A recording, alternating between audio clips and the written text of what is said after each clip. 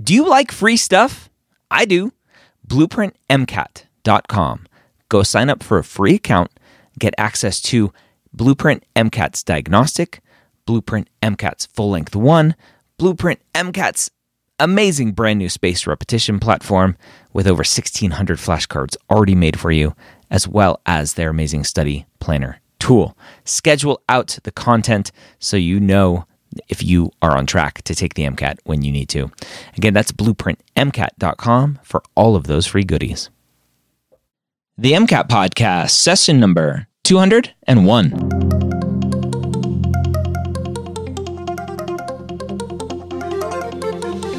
A collaboration between the medical school headquarters and Blueprint MCAT. The MCAT Podcast is free MCAT prep to help you understand the MCAT, teach you how to break down questions, and give you the skills and confidence to get the score you want on your MCAT test day. Learn more about Blueprint MCAT at blueprintprep.com/MCAT. A collaboration between the medical school headquarters and Next Step Test Prep, the MCAT Podcast is here to make sure you have the information you need to succeed on your MCAT test day. We all know that the MCAT is one of the biggest hurdles you'll face as a pre-med, and we're here to give you the motivation and information that you need to know to help get you the score you deserve so you can one day call yourself a physician. Welcome to the MCAT Podcast. My name is Dr. Ryan Gray, and this is episode 201 of the MCAT Podcast. This week, we're diving into Blueprint MCAT Full-Length 1, Cars section, Passage 5. Let's go and jump right in. Phil, back with another MCAT podcast after last 2 weeks, just getting completely destroyed by the cars section. I think I'm back. I'm in the game. I'm ready to destroy. And I promise I didn't cheat. Wink, wink. I didn't cheat. So we're going through Blueprint MCAT Full-Length 1, which you get for free by signing up for all of the free goodies that Blueprint has to offer. We'll have a link to that in the show notes. You can click on that and get all this stuff for free. So please tell me that this week is less abstract and more actually concrete. It is less abstract. The last two, I think, were probably the two most abstract passages in the entire exam. They just happened to be back to back. So this next one's quite a bit easier. Not quite as abstract about like what is the nature of like digital humanities and the way we look at it and that sort of thing. Yep. So let's go ahead and jump in. It's a little bit of a history passage here. So by the early 19th century, English industrialists were no longer even considering the possibility of a labor shortage. Malthusian ideas had reached such popularity that it was assumed that geometric expansion of the lower classes would always provide a ready supply of cheap labor. Yet, by the late 1860s and early 1870s, limits on the labor pool began to surface. The labor movement, designed to protect workers' rights, began to alter the texture of the relationship between industrialists and workers in a number of ways that reduced the available labor pool. Child labor laws, reducing the availability of very young workers, trade unions designed to protect workers, and competition from other sources of employment. So just kind of a big picture saying that at the beginning, we thought we'd never run out of workers, and then they're like starting to unionize and child labor laws and like, okay, we need more workers. That the industrialists are looking at that. Something I will throw out. So Malthusian like theories, is like a quick sidestep. Like the Malthusian view of economic expansion is something that the AAMC requires you to know in the Psych-Soc section. And so I expect that most students should have an idea of what that is. I'm going to talk about it, even though in the cars section, you need to not bring in that outside knowledge. So the Malthusian idea is just that the population will increase exponentially forever until we're all starving to death because there's not enough resources. Sweet. Yeah. And so it's not a lot of sunshine there. Turns out not the case. A lot of societies, their populations will plateau or maybe even drop, like Japan's in the case of down. Japan. Yeah, exactly. But anyway, so we thought at the beginning we'd have an unlimited supply of workers. Turns out that's not the case once you hit like 60s and 70s, the 1860s and 1870s. Yep. So as far as the availability of workers, the labor movement had its largest impact in England through limiting the number of hours a worker could be required to work in a day and eventually in a week. Concern about worker exploitation resulted in the Trade Union Act of 1871, which legalized the formation of unions. Rather than immediately demand increased pay or safer working conditions, the unions first moved to limit working hours. In response, employers began employing round-the-clock shifts for the first time in their production centers. Another associated limitation was the increase in worker pay that allowed more households to survive on a single income. Many young women who had previously worked alongside their husbands in factories began leaving the workforce to bear and raise children. So a lot of things going on here. They have to start doing shifts, and now that's also going to cut into your worker pool if before the husband and wife both had to work and now only one of them has to work. So to solve the problem of shortages in the labor pool, industrialists near the end of the 19th century generally took one of two paths. All right, I'm immediately trying to separate these two paths, contrast, I care. Mm-hmm. So pull these. So increased efficiency or labor pool diversification. The usual diversification path was what we would now call outsourcing, although in the 1890s this meant moving factories out of England to Ireland or Scotland rather than to another continent. Well, Scotland was and continues to be under the purview of the Parliament of the UK and thus subject to the Trade Union Act of 1871 and this other act of 1875. The militancy of labor movement activists was notably attenuated outside of the London area manufacturing centers. So basically these laws, despite applying to the entire country, really only applied in London. Yeah. The efficiency path, which is the other side, on the other hand, sought to get the largest possible amount of productivity from each work hour. This approach included everything from technological advances to make manufacturing machines more efficient, improvements in machine design to allow faster, easier, and more effective worker movements, what we would now think is ergonomics, to simply pushing workers harder with both incentives and punishments. And so in order to get more out of their workers, they would outsource or they would just make their people really efficient. Yep. At the dawn of the 20th century, more and more manufacturing firms moved towards efficiency rather than diversification. Nonetheless, this move was hampered by repressive laws in both Ireland and Wales that made it difficult for labor unions to organize and effectively lobby for better worker protections. I do want to kind of pause here. This says the move was hampered by repressive laws. That's the author thinks they're repressive. And so we care a lot about those, the author's viewpoint. So that's something that's kind of putting off alarm bells in my head. Several high-profile bankruptcies by companies that had invested heavily in efficiency improvements, almost entirely unrelated to the improvements themselves, also scared some from pursuing this path. Shareholders and financiers concerned with the next month rather than the next decade, then as now, often discourage plant operators from making heavy upfront investments and changes to machinery and policy that would have allowed better production even with reduced labor hours available. Despite these trends, England remained well ahead of manufacturing efficiency in both the US and continental Europe, with the average English factory worker producing nearly $6.50 in value for every $1 paid, a ratio nearly double the averages elsewhere. So despite all these issues, the companies in England were still making a lot of money after paying their workers. Yep. So there we go. A little bit more of a history passage, just a bunch of details. Want to latch on to those contrasts, right? These two different viewpoints and the pros and cons of the efficiency method, which they go into in the last paragraph as well. Yep. So, question 24. Yep. The passage suggests that the Conspiracy and Protection of Property Act of 1875 was intended to A, protect the interest of large property owners, B, prevent labor union organizing by labeling it as an illegal conspiracy, C, protect the interest of workers, D, help industrialists increase profits by creating more favorable labor conditions. All right, so I'm trying to find this Conspiracy and Protection Act. And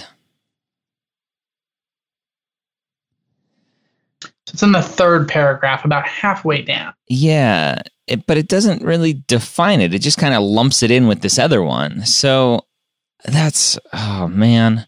So it says, while Scotland was and continues to be under the purview of the Parliament of the United Kingdom and thus subject to the Trade Union Act of 1871 and the Conspiracy and Protection of Property Act of 1875, blah, blah, blah. It doesn't define the act. So how am I supposed to know what it's for? So the idea is like what you were saying a moment ago, like, oh, this one kind of got lumped in with the other one. And they do give you more information about the other act. Yeah. So the Trade Union Act, as I almost fall over standing here, this is how scintillating this passage is. Yeah. So the Trade Union Act of 1871 legalized the formation of unions. That's what it did. And it worked to start. The unions moved to limit working hours. Okay. So protect the interests of large property owners. B, prevent labor union organizing by labeling it illegal. Protect the interests of workers, or help industrialists increase profits by creating more favorable labor conditions. So if it's lumping it in with the Trade Union Act, then it's going to be to protect the interests of the workers. Yeah, exactly. The other thing to note is I also feel like A, B, and D are all kind of saying the same thing. Where it's like helping the people who own the companies. Yeah. Right? Prevent unions, protect large property owners, help industrialists. All those kind of seem kind of similar. And so I want to lean a little bit away from those. Okay. All right. Question 25. Suppose new data were discovered revealing that the average U.S. factory worker actually produced over $7 in value for every $1 paid in wages near the end of the 19th century.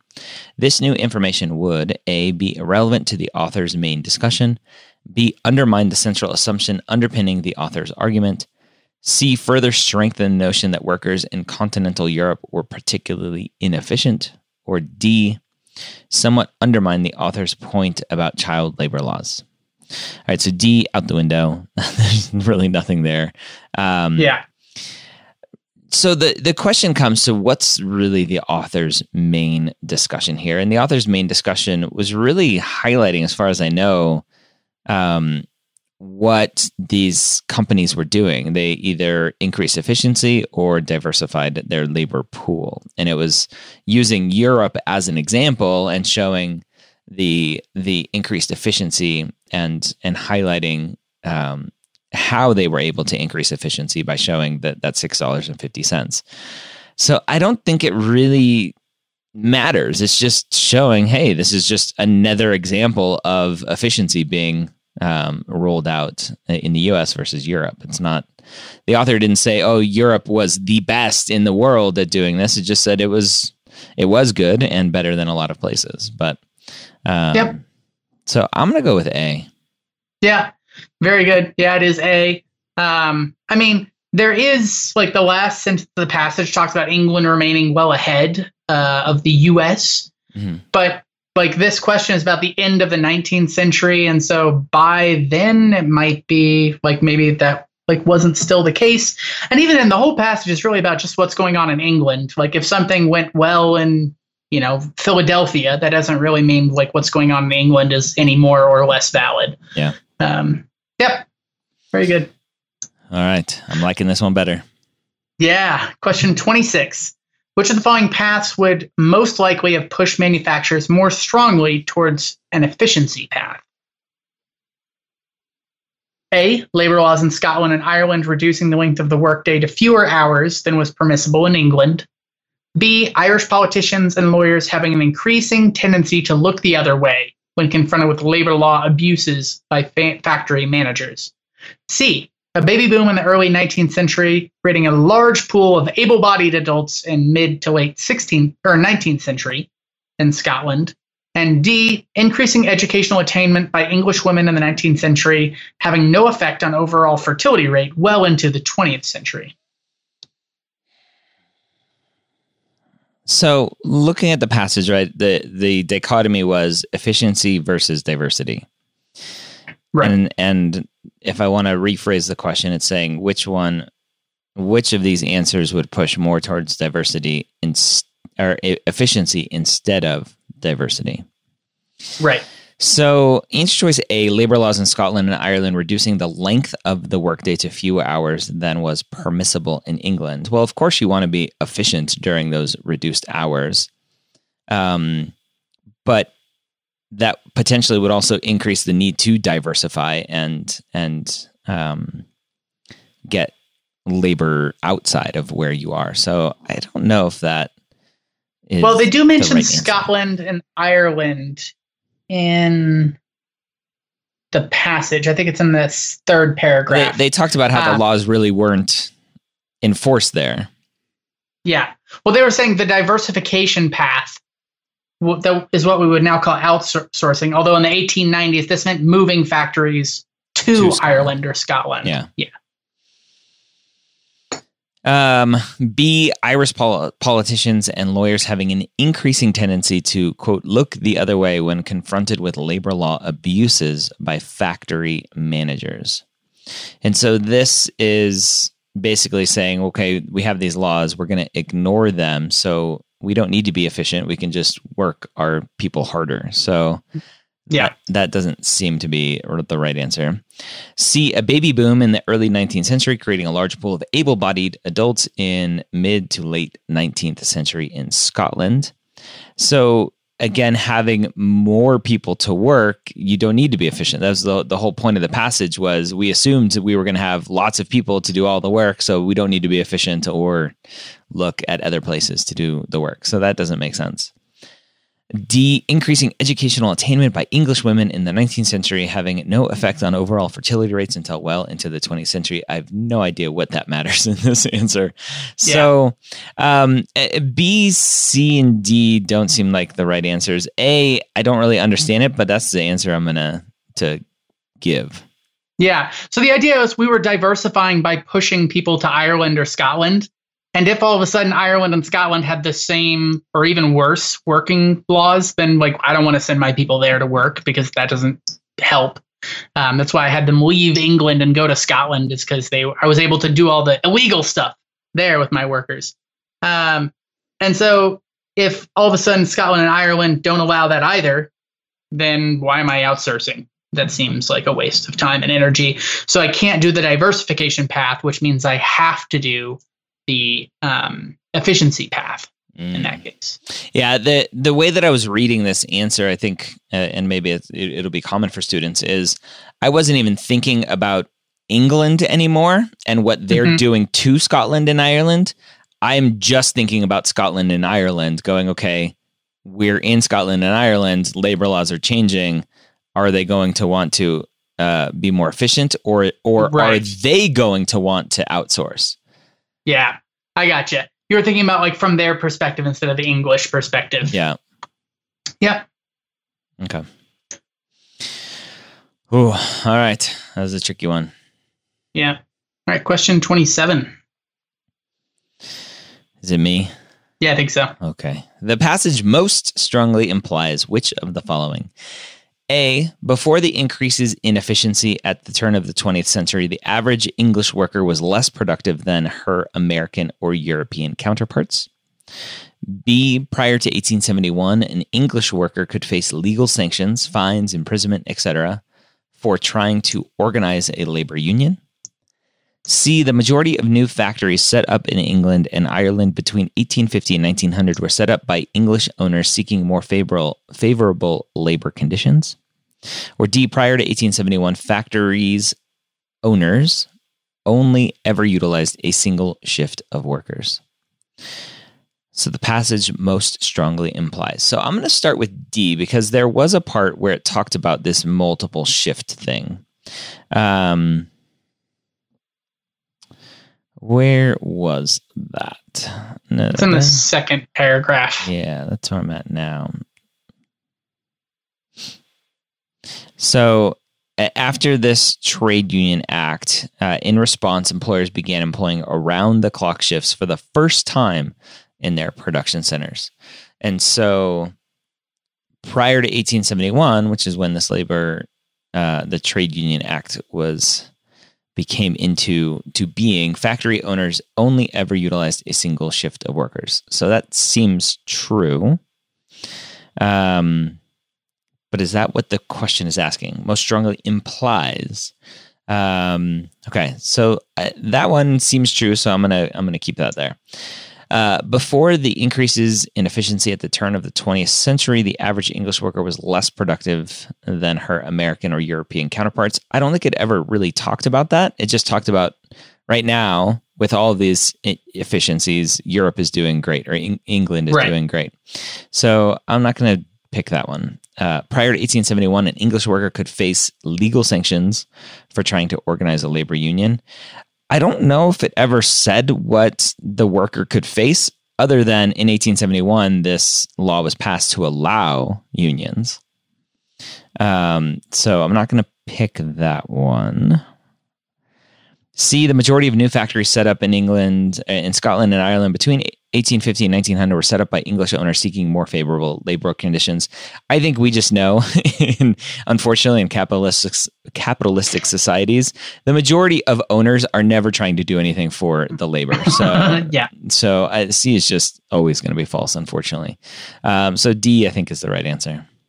Yeah. So I love how you went through that. The thing is, there's something about D that immediately I like makes me run in the other direction, and that's the only ever. Only ever. That extreme language. Yeah. So they could have had, like, let's say during Christmas one year, somebody had a double shift, right? And then all of a sudden D doesn't work. And so D is a really extreme answer, saying that they could only have ever done this. But it did say for the first time in their production centers. Yeah. So for the first times they would do like round the clock shifts. You still could have had like a double shift at some point at once, like at one time in the history of whatever. Okay. The correct answer here is actually going to be B, which is something that you latched onto as well, where it says that they legalized the formation of unions. And so if B said an English worker would face legal sanctions, I don't like that as much. But could, that's a lot less extreme. That's very kind of like empty, wishy-washy thing.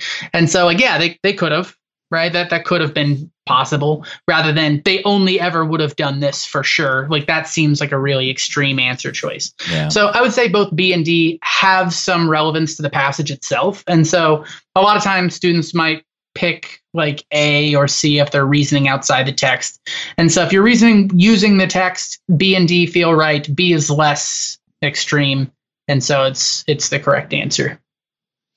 All right. Yeah. All right. I'm glad I'm getting these wrong so students can learn. Yeah, exactly. Well, I mean, it's like a really interesting thing. You start to kind of like figure out what your specific like weaknesses. I would always go out of scope. So I back in the day, I was the complete opposite of what you were doing. I would have picked those answers that had nothing to do with the passage because they make sense. Yeah. But that's not what the cars section is trying to test. Yeah. Okay. So 28, the author would most likely be in favor of which of the following company policies?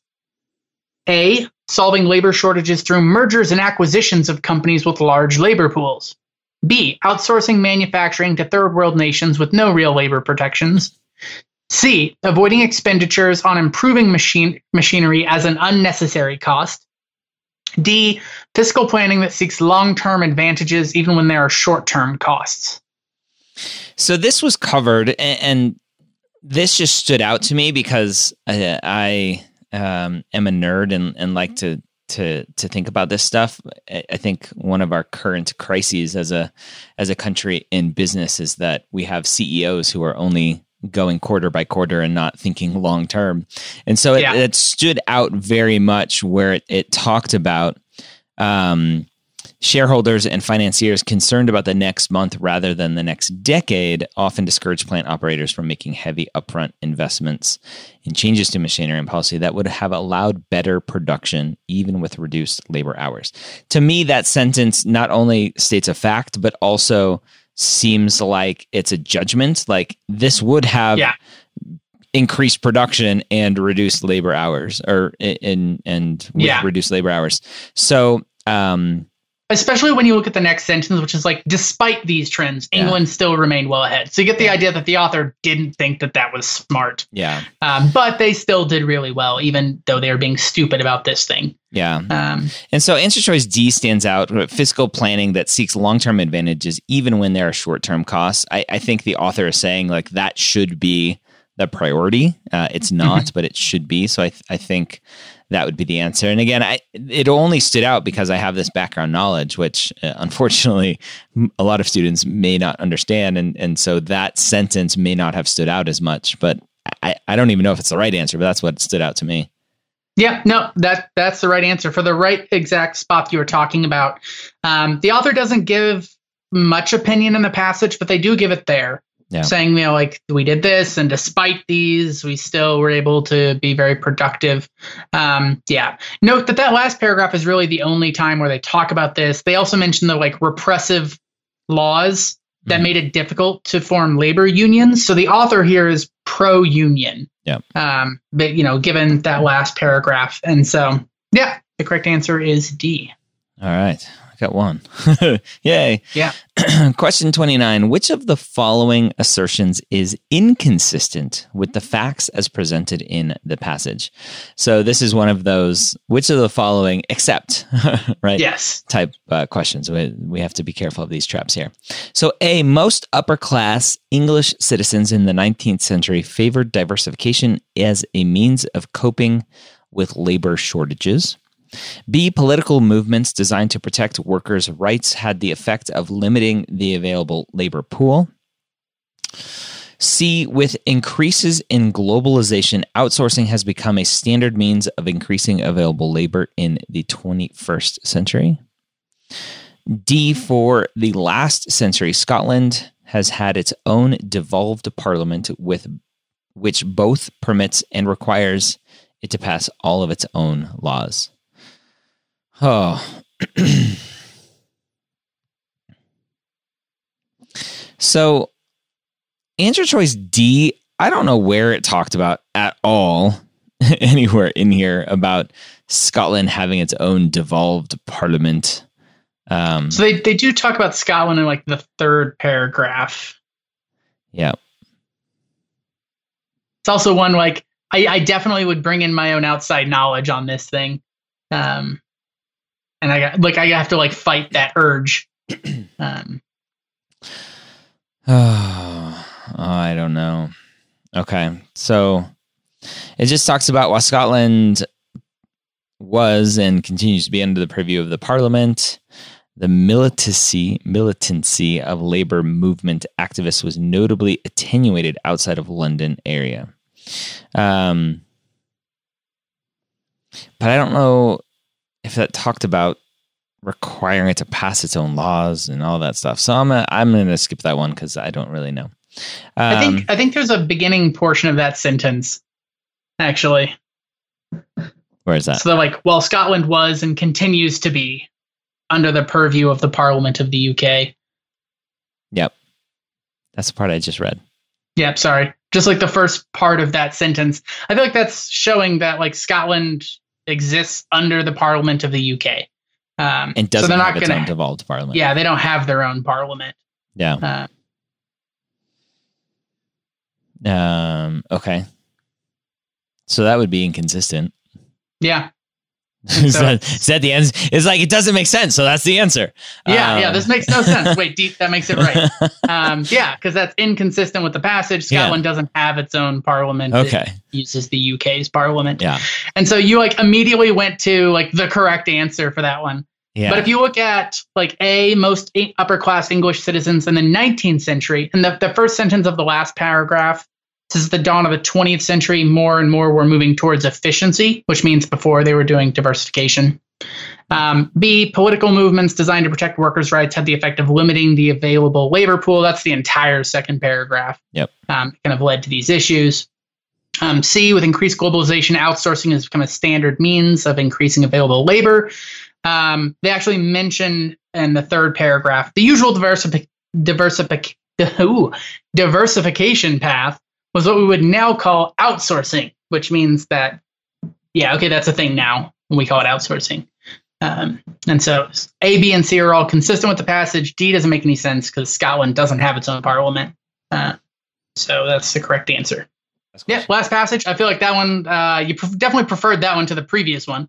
Not quite as brutal. Not quite as brutal. Like topic, like abstract. Yeah, I was able to follow along a little bit more. I didn't get all the questions right still, but that's the whole point of cars is reading word by word by word and understanding everything that's being asked of you. And yeah, so even like this constant being careful. Yeah, as well. This last question, I was thrown off with. I knew, right? Scotland is under England. And so this question or answer choice D, I'm like, Scotland has its own devolved parliament. I'm like, that just doesn't make sense. But I wasn't getting, it doesn't make sense with, that's the whole point of the question. Which one of these is inconsistent? Right. And so I was stuck there with that. And so that happens especially when the answer choices are kind of complex, when students get like sucked into the answer choices and they're like debating and they kind of forgot what the question was overall. That happens a lot with students. And it's definitely something you have to kind of like learn to get over. Other than that, obviously like being really careful with that like extreme language where if you have something that could be true versus must be true, I don't like must. I don't like always. I don't like never, unless the passage itself has that extreme view. Something like something could happen, that's way easier. Or something might happen, that's a lot easier to pick as an answer choice. And that's something you like definitely learn over time. You see enough passages. Like the moment you see must or only, I just immediately like, don't like it, leaning away. All right, there you have it. Another great episode breaking down the cars section, passage 5 for you from Blueprint MCAT Full Length 1. Again, you can get Full Length 1 for free by going to blueprintprep.com/MCAT. I hope you have a great week. We'll see you next time here on the MCAT podcast, where we're going to jump into MCAT timing. We'll take a little bit of a break from Full Length 1 as the MCAT registration dates are opening up. I want to talk with Phil about scheduling your MCAT. Have a great week. We'll see you next time here on the MCAT podcast.